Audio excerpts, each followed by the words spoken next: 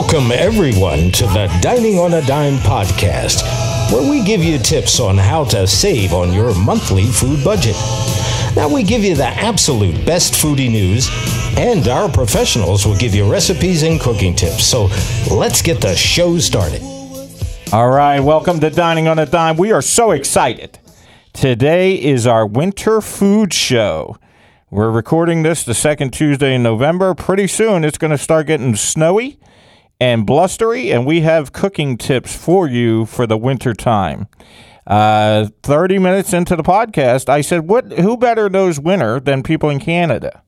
So we have a chef from Canada who's going to also give you tips on winter foods. 45 minutes into the show. We cannot deny our Pennsylvania listeners. You guys are doing great. We want to thank you. You're heavy listeners every week. So 45 minutes into the program, we're going to give you interviews with two outstanding cheesesteak places in the Philadelphia tri-state area. But the first 45 minutes is for our listeners around the world. So let's get started. Let's talk about winter foods. Brussels sprouts have 4 times vitamin C than oranges. So who would have thought? You always eat an orange, right, for vitamin C?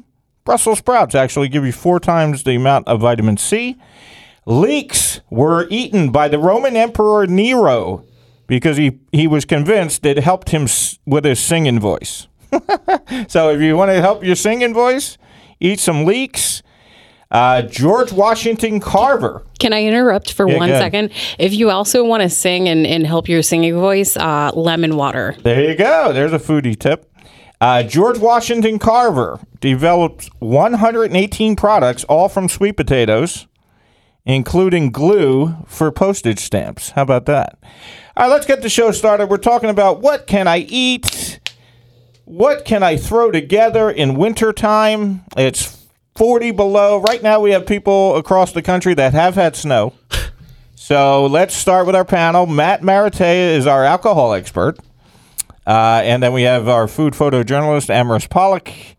Guys, let's start giving some tips. These guys are tuning in to see what they can cook during the winter. Who wants to go first? Well, you mentioned Brussels sprouts right off the top, which is a great source of vitamin C, which you're not going to get so much during the winter months. That's true. Not going to spend a ton of time outside. And if you do, not going to spend a ton of time in the sun. So vitamin C through the Brussels sprouts is great. But also, if you want to get a little bit more fat, which people tend to do during the, more fat in your diet, which people do during the winter months, frying up some bacon and then cooking that with the Brussels sprouts. Oh, wow. Yeah, that's my go-to. Okay. You do that, maybe a little like red wine vinegar on top of that. It's a great combo. There's a winter dish for you. What about you, Amaris? Great Pollock? side. What is your go-to winter dish? I mean, I love myself some meat. I have not been shy about that on this program. So I actually like to slow roast things because it also makes things much more your meat much more tender. So if you just actually roast it, I add a little bit of stock at the bottom of every pan just to add in that extra moisture. And just slow roast it at a low temperature for about, it depends on what you're cooking.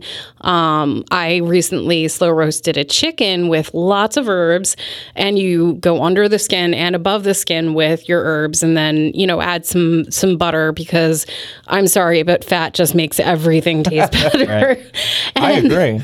And slow roast it. And additionally, people think I'm silly for doing this, or at least some people think I'm silly for doing this, but I cook my poultry upside down so that the meat is just in that all the juices that are coming off of it that it's cooking in, and it just tastes so good because it's so tender and so juicy.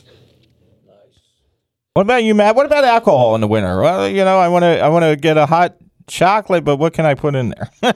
Oh, come on. You have lots of options when it comes to hot chocolate. I mean, I think the whipped vodka, probably a little bit something higher class than Pinnacle Whipped. Right. But yeah, anything whipped cream flavor, that goes really well with the chocolate. Obviously, I'm a huge fan myself of the hot toddy. So I love getting, a little bit of bourbon, a little bit of whiskey, throwing that in with my tea. I had one the other night. I did like a cinnamon and vanilla tea. Okay. That I added just a little bit of bourbon from Hewn Spirits that's up in Peddler's Village too. Okay. It was great. I sank into my chair, put me in a perfectly relaxed mood. I'll tell you what. Let's talk about what to do in a snowstorm. You're snowed in.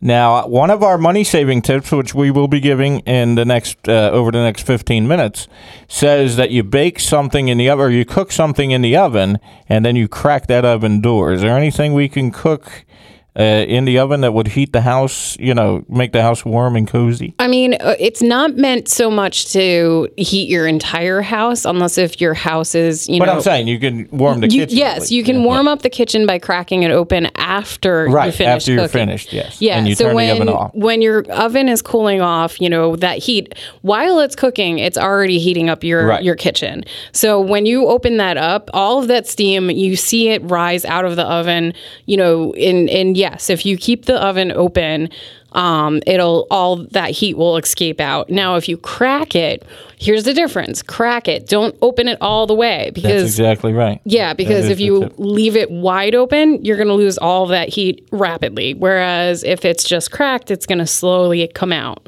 Nice. And that was a tip that is on our money-saving tips. We'll be getting into that in around 15 minutes. Yeah, but they do tell you to crack it. The smaller your apartment, the longer that goes. Yeah, exactly. That's what I was going to say. If you sleep next to the kitchen, that's great. We're actually going to throw in some mind-blowing facts in between, and one of them is that soup has been around and recorded ever since 6000 BC.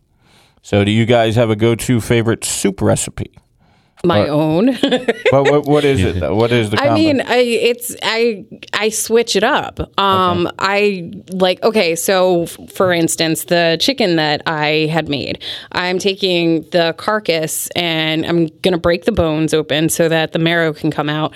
Add in a little bit of apple cider vinegar into that with water and with more of the ingredients that I use to flavor it in the first place, and let that steep. Add in some veggies too.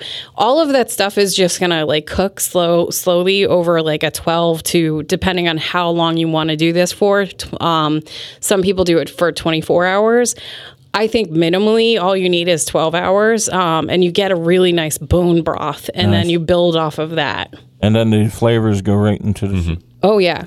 Fantastic. And strain. Obviously, you're gonna strain out all of that, all of the carcass out of that liquid too. But yes, all of it will infuse into your soup. So then you take that broth, and then you put in the meat of the chicken and additional veggies and whatnot that you want, and then noodles. Egg noodles is the preferred version of noodles in my household soups. Okay.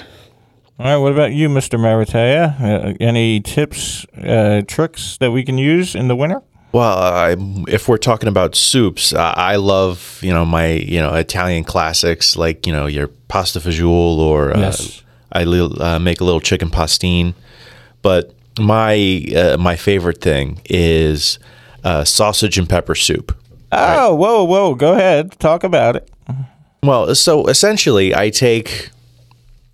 do a little a tomato broth with a little kick to it, and then from there, you cook your sausage and peppers, and you add a little onions, and it's almost like you're making a sandwich, but that you eat with the spoon, and then of course you get your nice little bread on the side. But it's a great tomato broth. What is your go-to bread for soup? What is your go-to bread? A lot of people use different kinds of bread. What do you think is best for soup? I like a hearty Italian. Yeah, it's got to be something with a nice crust to it for dipping. Yeah, because there's some people that like rye. Are you not a rye person? I like rye. It would just it's not something I would typically have in the house, I think. Right, and we talked about this on the show before. French onion soup What was that? Cognac? What is the alcohol they put in French onion soup? Sherry. Yeah, I was gonna say sherry. Cooking sherry, right? Mm-hmm.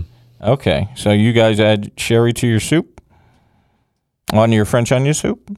Yeah, when it calls for it, of course. Sounds good. All right, let's give a couple more interesting facts.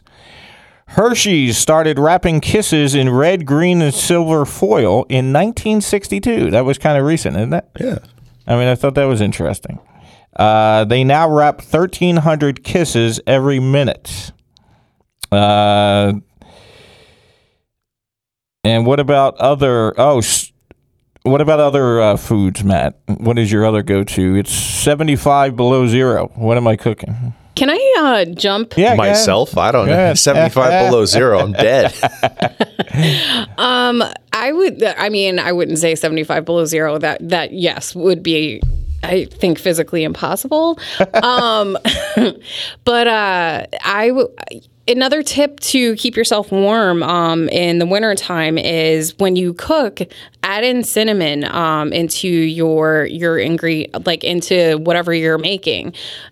Cinnamon naturally elevates your temperature. Oh. So, if we're going to bounce back to the hot chocolate, if you're making hot chocolate, you can make Is that why cinnamon's popular, actually? I've had a lot of places offer cinnamon in hot chocolate.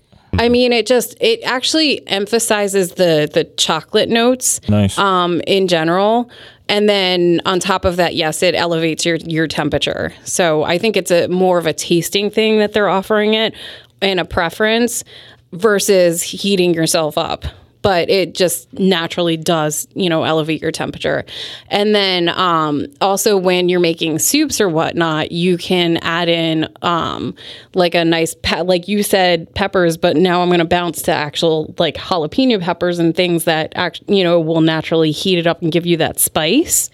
Because the spicier something is, the warmer your temperature is going to be. Right. That's why you sweat when you eat. Yeah. The reason that we are relying on you guys is because the show I wrote has facts such as this. In 1974, Siberia reached 96 degrees below zero. So just so you know. Not much food, but that was the minus 96 degrees. How is that even possible? Yeah, minus 96 degrees Fahrenheit in 1974. What do you eat in Siberia? A tiger? Like what? There's no way to survive that. That's why it's deserted. Whale fat? And here's an interesting stat. Most weather-related accidents happen on wet roads, and only 17% happen in snow. You would think, people are so nervous about driving in snow because of accidents.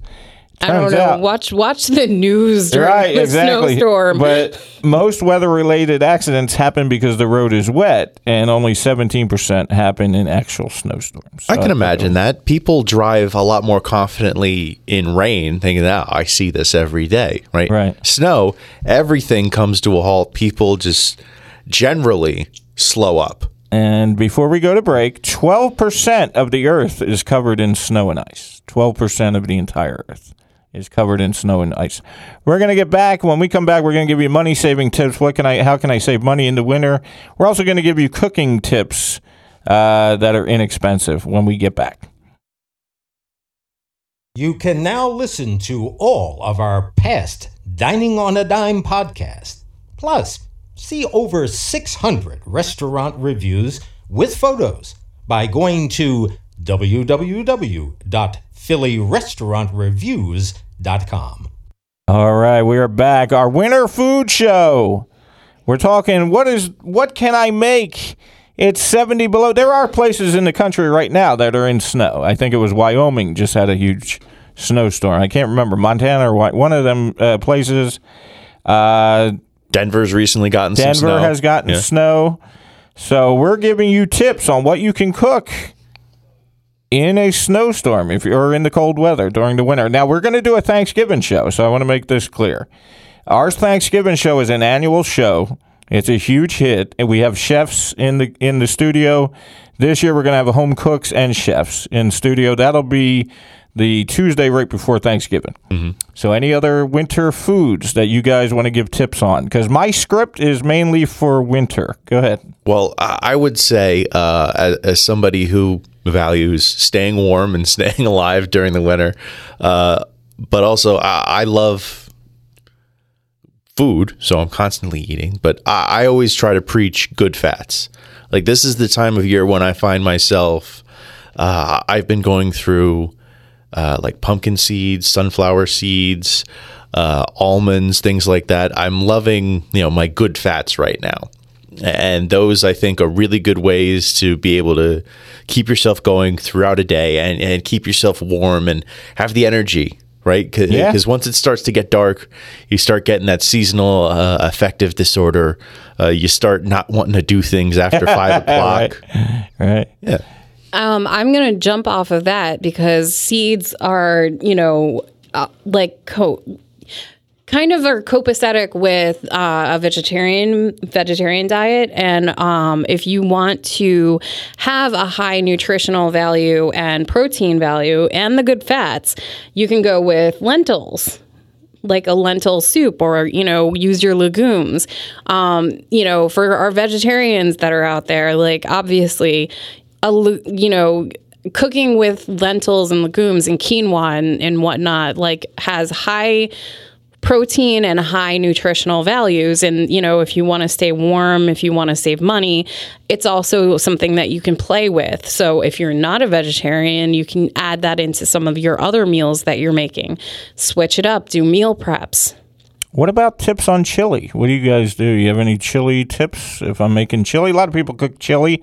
Interestingly enough, a lot of restaurants do not sell chili unless it's the winter or the cold weather. Well, there's a couple of things here, and almost jumping back off that last one, if you think about it, like, who eats the most like lentil soup, right? The Italians. Yeah. Who generally have one of the longest lifespans out of anybody. So it's got to be good for you. Yeah. I mean, those people, they're drinking wine every day and still smoking, and they're, centenarians. So, but in terms of chili, there's the debate, right?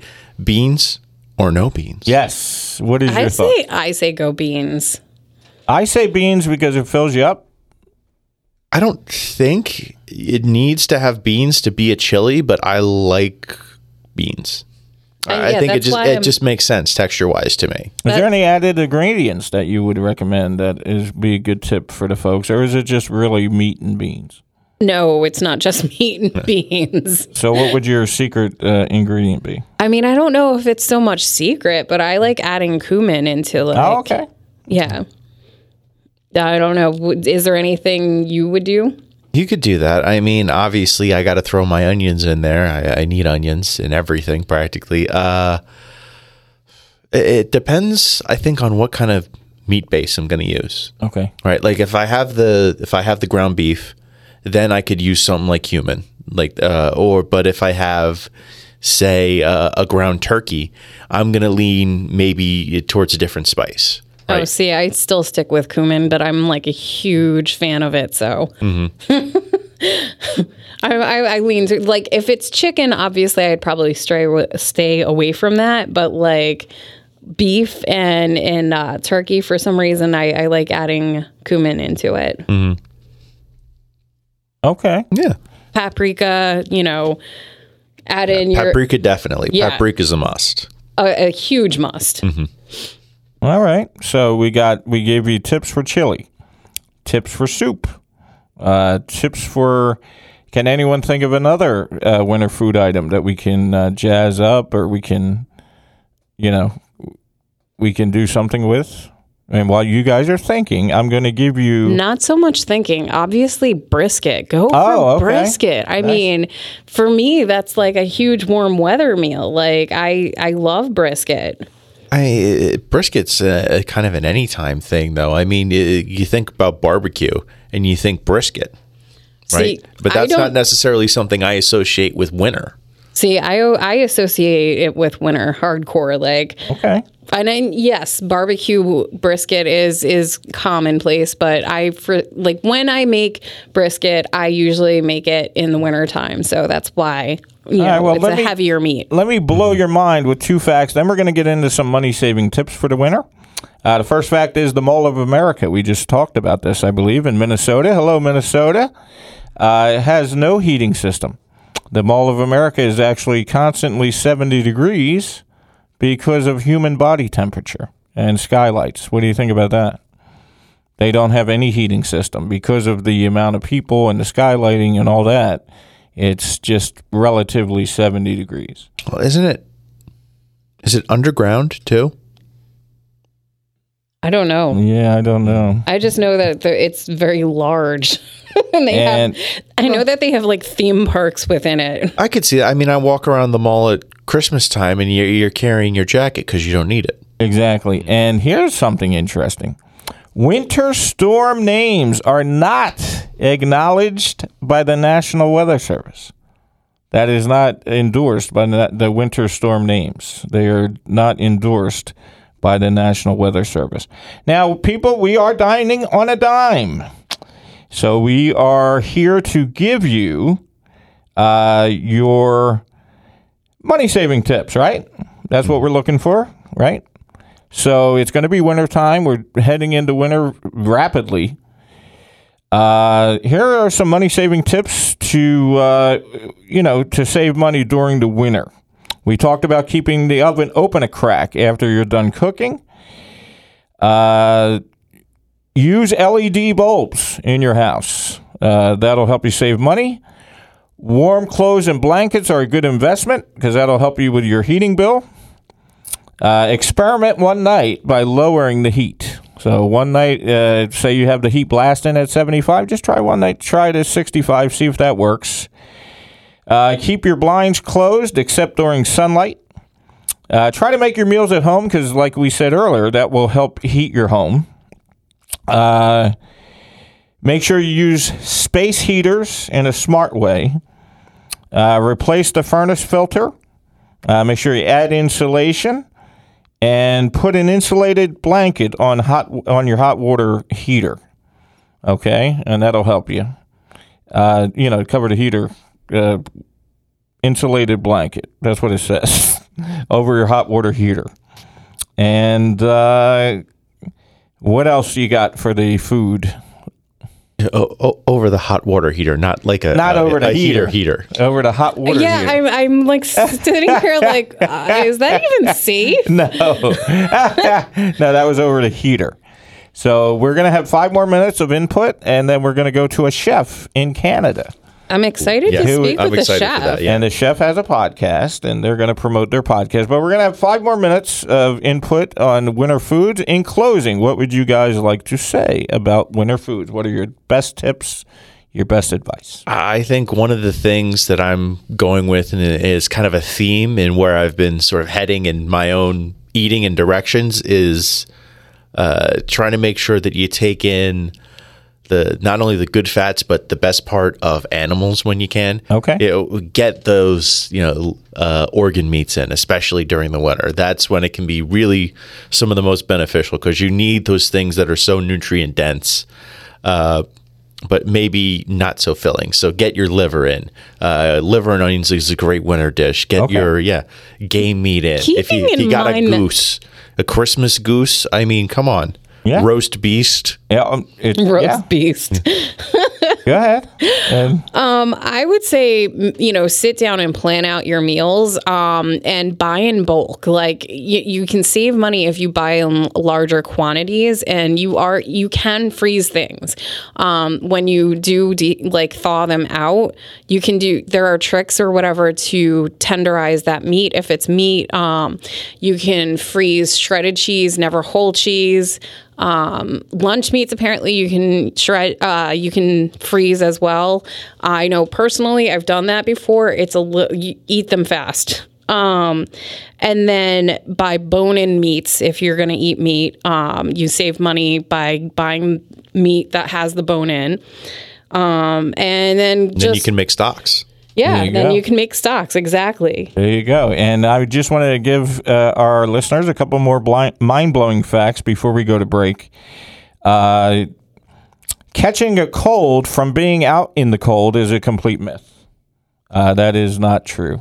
Your colds are spread by germs, from your hands. Has nothing to do with the cold weather. All right, let's go to our interview because we are so excited to have our special guest today. It is Danielle from the Kitchen Survival Guide podcast. And Danielle, we're so excited to have you. This show is all about winter foods.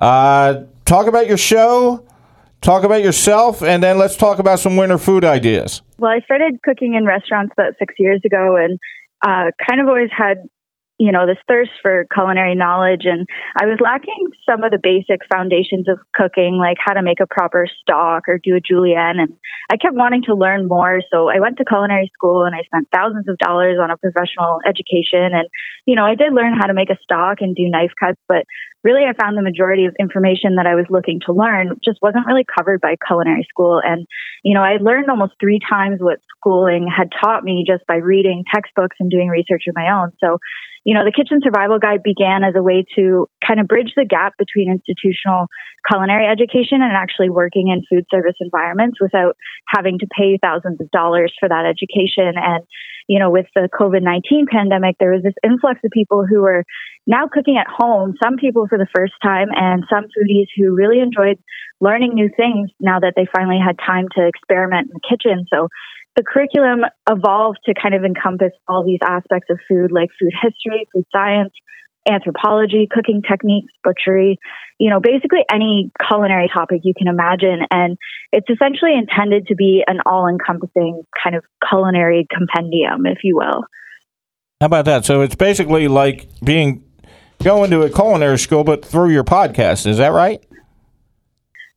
Yeah. And then, of course, on our website, we have a whole curriculum of written modules. You can, do quizzes. There are documents and other types of, multimedia learning situations for, people who honestly, everybody learns differently, right? So all these tools are kind of pieced together.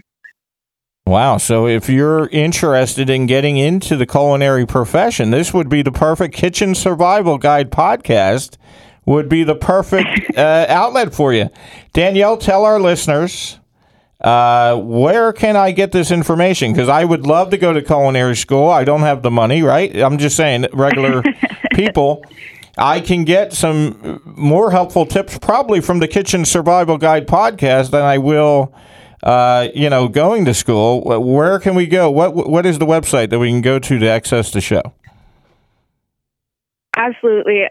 So the website is ksgpodcast.com. Okay. And obviously you can find us on social media, at KSG Podcast for pretty much everything. And what the goal of the podcast is that you went to culinary school and you said, hey, wait a second. I kind of learned more without school. So you created the podcast Absolutely. For everyone like that. Is that correct? Yeah, for sure. That is awesome. We have an alcohol expert here. He has a question.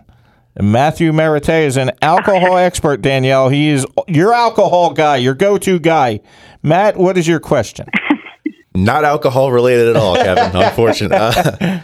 So I'm going through the website here a little bit, Danielle, and I was reading up on the section about the, I guess, sort of the anthropology of food and sort of, how cooking and food came from, who knows how far back, recorded, written history.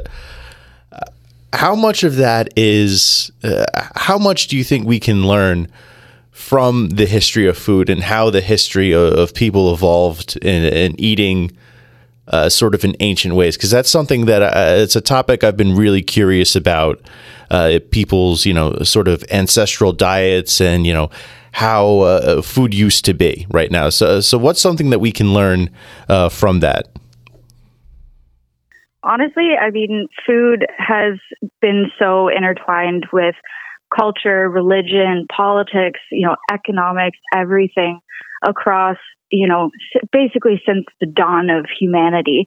And it is really important because it's completely, shaped the entire way we eat today in our modern cultures. And so, we are a newer podcast, so that's why I've kind of started, at the basics. But that that evolution of food throughout humanity isn't something they really teach you in culinary school. You know, they'll teach you about escoffier and the French haute cuisine culture and all of that, but, you know, they don't teach you how we now we have to get our wisdom teeth taken out because we eat less meat and our jaws were huge back then, you know, just things like that, you know.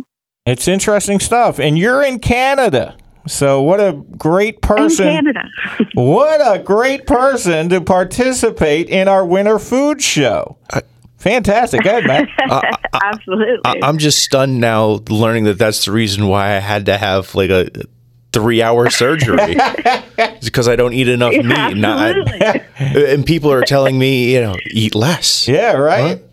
Huh? I could have put those teeth to use. They should have just let me go. Danielle, we're not gonna have you put you to work just yet. Talk about some of the interesting things.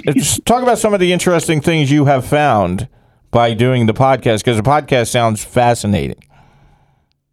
Have you learned anything that blew your mind? I've learned so many things. Wow.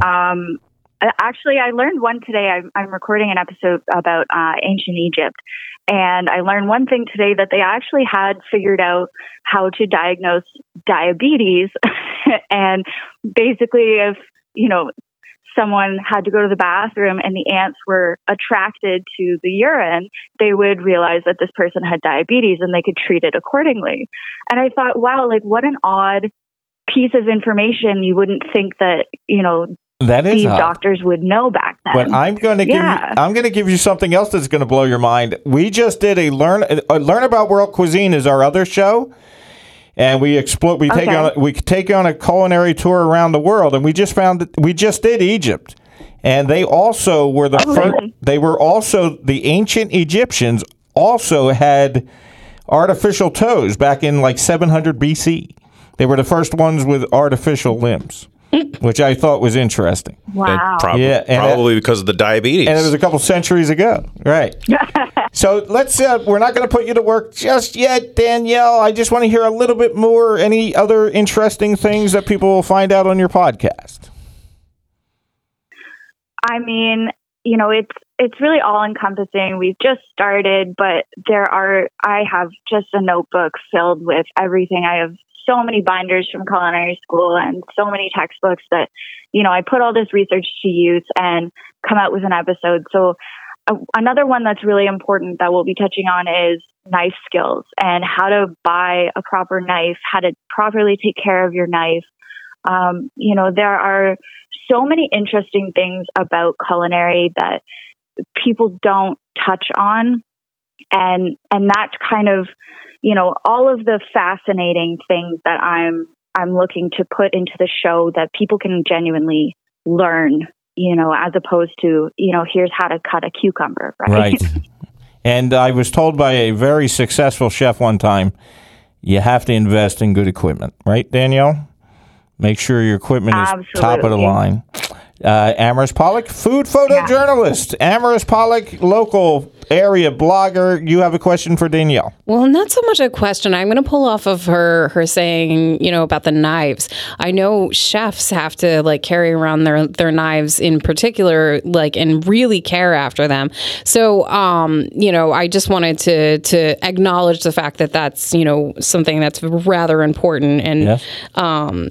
I don't know if that's something that the general public knows, but are you tying all of your history like that you're looking up within the cultures of food that you're creating? So you're saying that you went to culinary school, and I'm seeing on your site that you have a history of Mesopotamia and like how they were an agricultural, you know, society. How are you tying that into the learning aspect of people who are going to your site going, okay, I want to learn how to cook?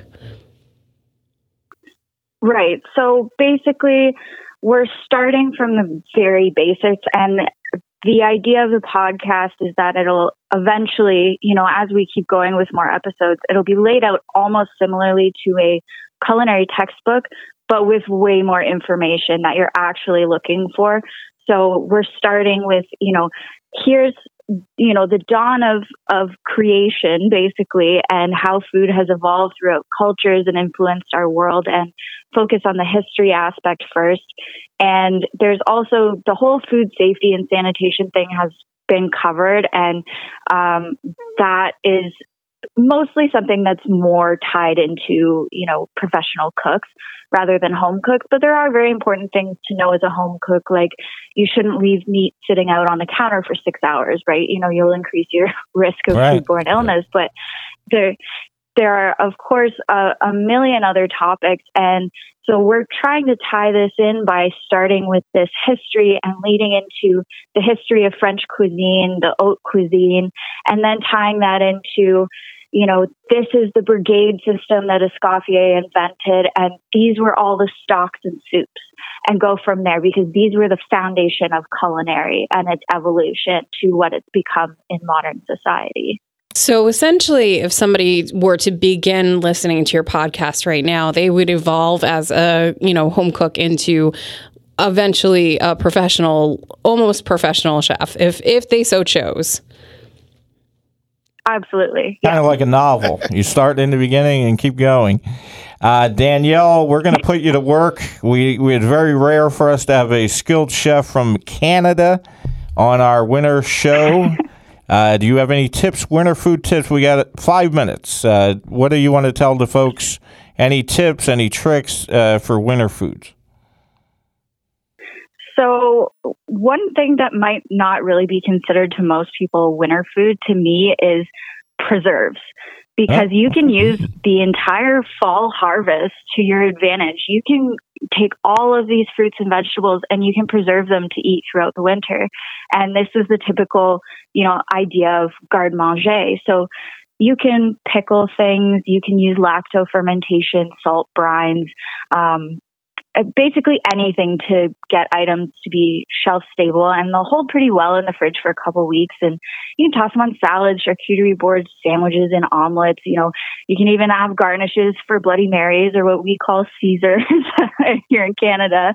And, even as a little side dish with dinner, instead of getting into canned or frozen vegetables, and it's something to take pride in, because this art has been so lost, among the last few generations. So even you can save money at Christmas time and hand out these preserves. You can do fruits too. You can do jams and compotes and things like that.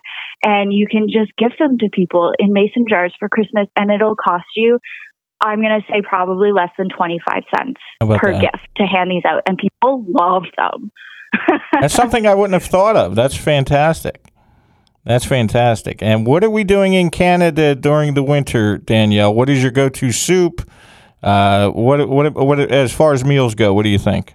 And where are you in Canada exactly? It's a pretty big place. Yeah. I'm in Ontario, and I live and die for soups and stews. And they keep us warm all winter long. And again, you can use the fall harvest to your advantage. You can make a huge batch of soup and freeze it and bust it out on a chilly day. And you don't even have to put any effort into it, because you've already made it. And obviously, it goes without to say that chili kind of falls into that category as well. But, honestly, as long as you understand the basics of culinary, it'll save you a whole lot of money in the long run, because instead of buying canned soup or box stock or bouillon cubes, you can get the maximum yield out of every last bit of produce in your fridge and toss it into a soup or stew, right? Yeah, absolutely. I'm actually celebrating over here, because I'm huge on doing that. I earlier spoke about how I'm using, every aspect of the chicken that I had roasted. So, because I save the bones for making bone broth. So I love that you just said that. Hey, you're right. And Danielle, we are doing a Thanksgiving show. We would love to have you come back and give us some Thanksgiving tips. We have an annual Thanksgiving show that is tremendous. Their Thanksgiving was a month and a half ago. I know, but American Thanksgiving. Yeah. But we would love to have you back on for the Thanksgiving show in 2 weeks. But before you go, Kitchen Survival Guide podcast. let's tell everybody how they can get a hold of you. You'll be back on the show in 2 weeks for Thanksgiving, but how can they get a hold of you? Social media tags, etc. So the website, again, is ksgpodcast.com. You can find us on Instagram, Facebook, Twitter at KSG Podcast. We also have a great little Facebook group with learning units and modules. It's just called the Kitchen Survival Guide. Oh. And it's pretty interactive, actually. I'm kind of loving the platform for that one. And there's a great little group. And we also have a private little Discord channel that we chat and we toss around, little recipes and stuff too. So we're going to encourage our listeners, go to Facebook, search Kitchen Survival Guide, because that sounds pretty fun. Yeah. And it's with Chef Danielle Benson, correct? Yeah, that's me. Oh, that's fantastic. And we're excited to have you back on the show because our Thanksgiving show is filled with home cooks and chefs. And we will be calling you back for the Thanksgiving show. It's going to be in 2 weeks. Is that okay? That would be amazing. Outstanding. Thank you for being on the show, Kitchen Survival Guide Podcast. Thank you, Danielle. Thanks for having me. All right. Dining on a Dime is very happy to be a part of the Great Cheesesteak Tour. We are at Goomba's up in Colmar, PA, which is a nice area. We're talking with the owner. Talk about this roll, because the thing that separates you guys and makes you guys stand out to me is that roll. That roll is amazing. Let's talk about the roll. Well, it's a little bakery we have here in Lansdale called the Hearth Baker. It's a recipe I played with for probably about at least 3 months. It's a seeded semolina loaf. We have some imported yeast from France that keeps the elasticity going to the end of the night where we could open and close it and still have that sarcone roll, if you will. Right. And let me tell you, I love small business. This is small business to the extreme. I love the idea that you care about your customers so much that you designed your roll. What was the thought process?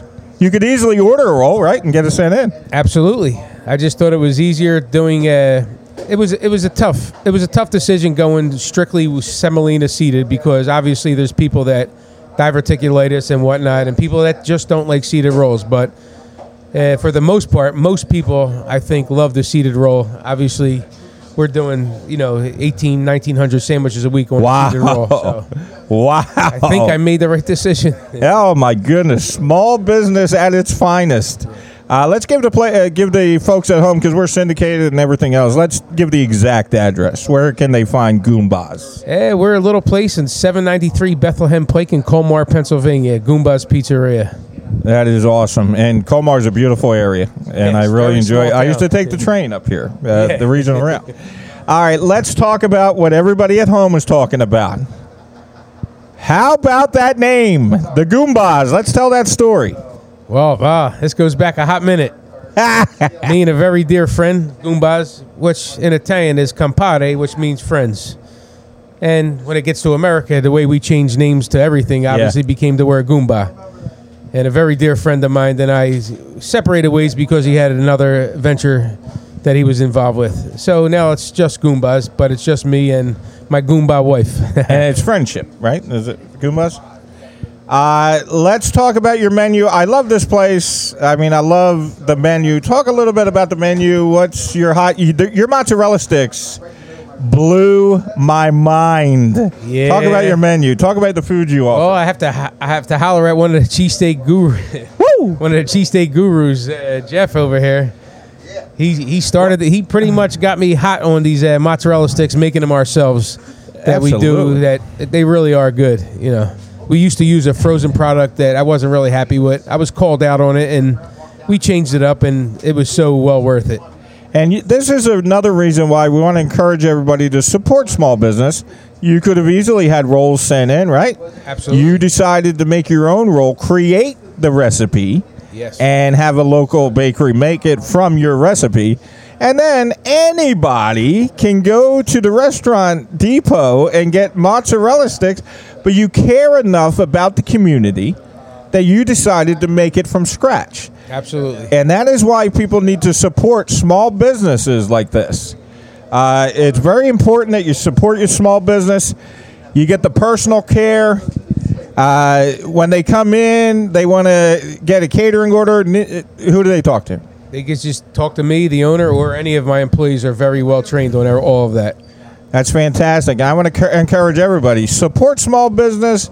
Goombas. Talk about the other things on your menu. What else you got? Oh God, we have we make our own pasta now. That was an issue that we were buying pasta. Now we start making our own linguine. You're making your own pasta? Absolutely. Beautiful. Our own gnocchis, our own linguine.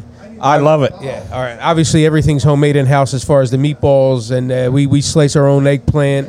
Chicken cutlets are pounded fresh here with we do our own seasonings. Wow. And you're a pizza spot, right? We're quote unquote a pizzeria. How about that? And you're making everything from scratch.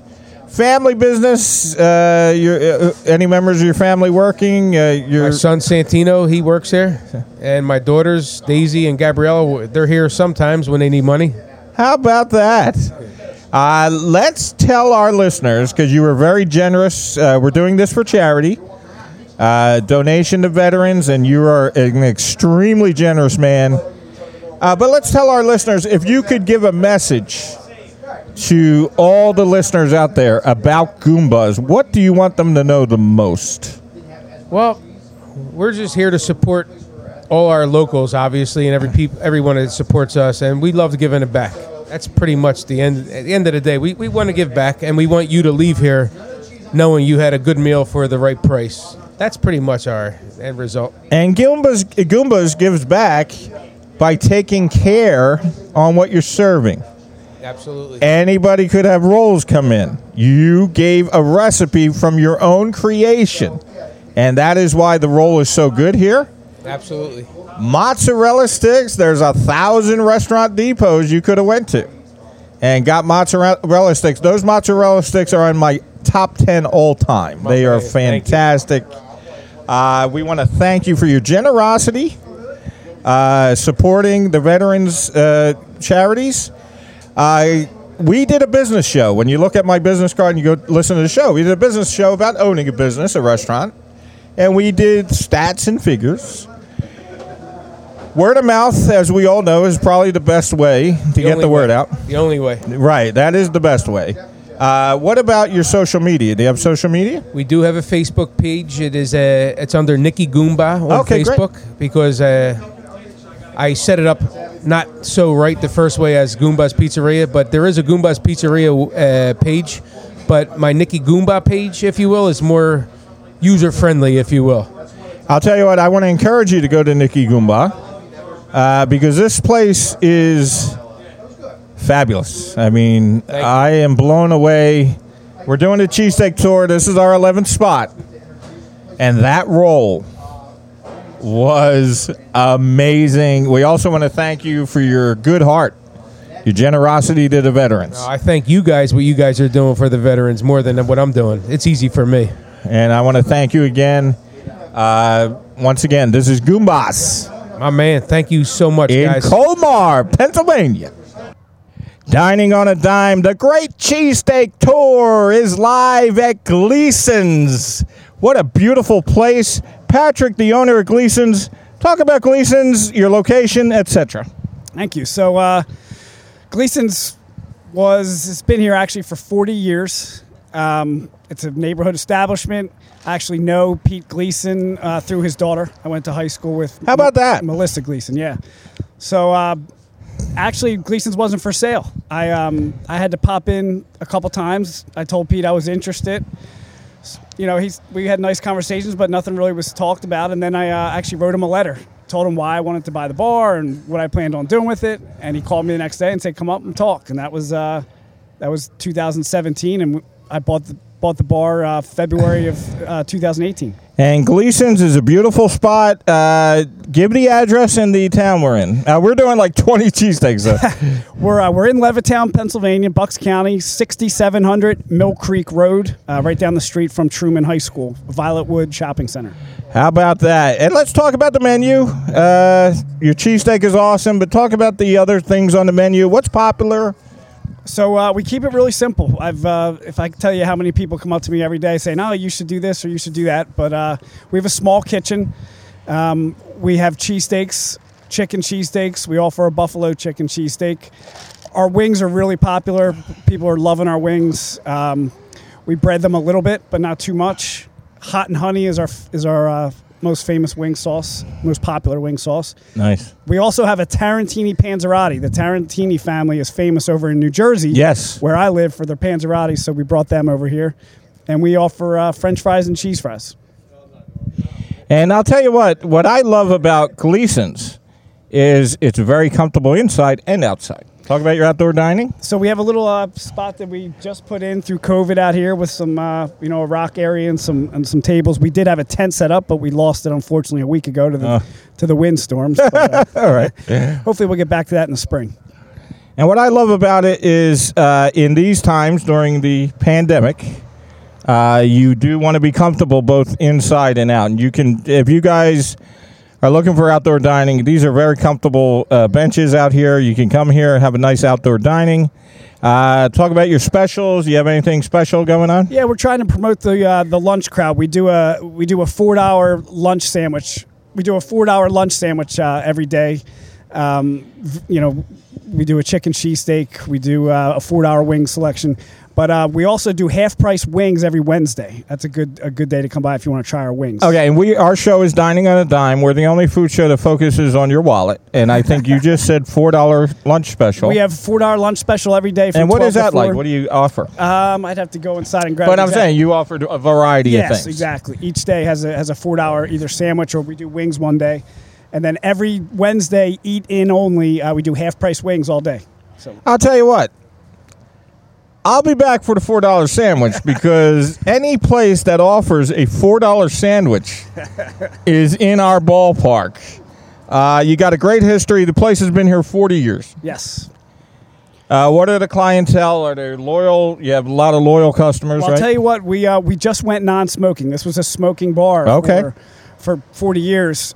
Through COVID, I decided to go non-smoking. And we're getting a lot of different people coming through. We've had people come up here from Montgomery County. They're coming from Delaware because they see us we're getting a lot of reviews, on social media. Yeah, you're very hot on social media. I was excited to come here because I heard about you on social media. While we're talking about social media, our show did a business show that taught people what it's like to own a restaurant. Mm-hmm. And we looked into a lot of interesting stats. And we found out that a unbelievable amount of people look at social media before they come to a restaurant. Do you have social media? Yes. Yeah, we're on Facebook and Instagram. Instagram we're just launching, but we have a lot of followers on Facebook. Yeah. And that's Gleason's? Gleason's Bar. Oh, Gleason. So I want everyone right now to go to Facebook, look up Gleason's Bar, and follow them on Facebook, right? Thank you. And what else would you like to tell our listeners? We have a huge listening audience. We're syndicated. If I was to ask you, what is the one message you want to get out to people about Gleason's, what would it be? Well, we keep it simple, and I had the way I got into this bar, I owned a pretzel factory, a Philly pretzel factory franchise. Cool. And I learned through that, if you can make one thing good, you're going to have people coming. So that's why I keep my menu small. We do the same things over and over, so that's the best way to get good at something. And you know what? We have just mentioned that on our show. I'd rather have a restaurant that does a little bit of things very, very well than have a menu that's 30 books, like reading 30 books. And then how is that cook supposed to even know how to cook 8,000 things? If you watch any of the Restaurant Impossibles or the Bar Rescue, the first thing these guys do is they shorten the menu up. They say, buy fresh, buy local. And that's what you're getting at Gleason's. You're going to a restaurant and a bar that does a few things well, but they do it excellent. And rather than having 30,000 things and doing some mediocre. Thank you. So that way you trying to know. Well, that way you know that everything on the menu is going to be good. And it's kind of like singing, isn't it? It's kind of like singing. If I sing the same song every day, eventually I'm going to sound pretty good, right? Get good at it, right? Exactly. Tell us anything else. You got the $4 lunch special, which I'm sure brings in a lot of business people. What else do you offer? You have the half price wings on Wednesday. Half price wings on Wednesday. We're available through Grubhub, Uber Eats, and DoorDash. Although me knowing the cheesesteaks the way I do it, once you wrap a cheesesteak up to go, it changes that roll. It does. Right away. So we do prefer people to come in and eat, but we are available through. And what I like about Gleason's, I'm comfortable sitting here. I can sit here all day. We could do a 10-hour interview here. I'm very comfortable. I'm about to fall asleep. We want to thank you very much. Any other? So you're Gleason's Bar. So we want to encourage everybody to go to Facebook. Yep. I want everyone to follow Gleason's Bar. Facebook and Instagram. Patrick, thank you. Thank you. I want to thank you for and thank you for supporting the veterans. Absolutely. And I want to thank Patrick for supporting the veterans. Now let's get back to the studio. Oh, my goodness. That was such a great interview with Gleason's and Goomba's Pizza. I'm telling you guys, they have amazing cheesesteaks. And I want to thank them for being very generous for donating to the charitable cause, the Cheesesteak Adventure that was done for charity, for veterans charities. I want to thank Goombas and I want to thank Gleason's for their generosity towards the veterans charities. We are Dining on a Dime, the #1 on all podcast platforms. Give your tags, guys. I am Matt Maratea. I host the Sporting Chance podcast. You can find me talking about sports, beer, and life in general every week on Apple Podcasts, Anchor, wherever you get most of your podcasts. You can follow along at Sport Chance Pod on both Twitter and Instagram, and you can keep up with me at mmaratea22, MMARATEA22 on Twitter, Instagram, and Untapped for you beer lovers. Amaris Pollock, food photojournalist. Well, obviously, you can hear me here on Dining on a Dime, but you can also find me across Twitter, Facebook, Pinterest, YouTube, pretty much every social media aspect. I am using the handle ARPOLLOCKUS, AR Pollicus, or my name, Amaris Pollock. Have a great week, everyone. You can find Dining on a Dime every Friday at 1 p.m. on WMLD radio app and on air at 103.7 FM in New York, the voice of the Hudson Valley.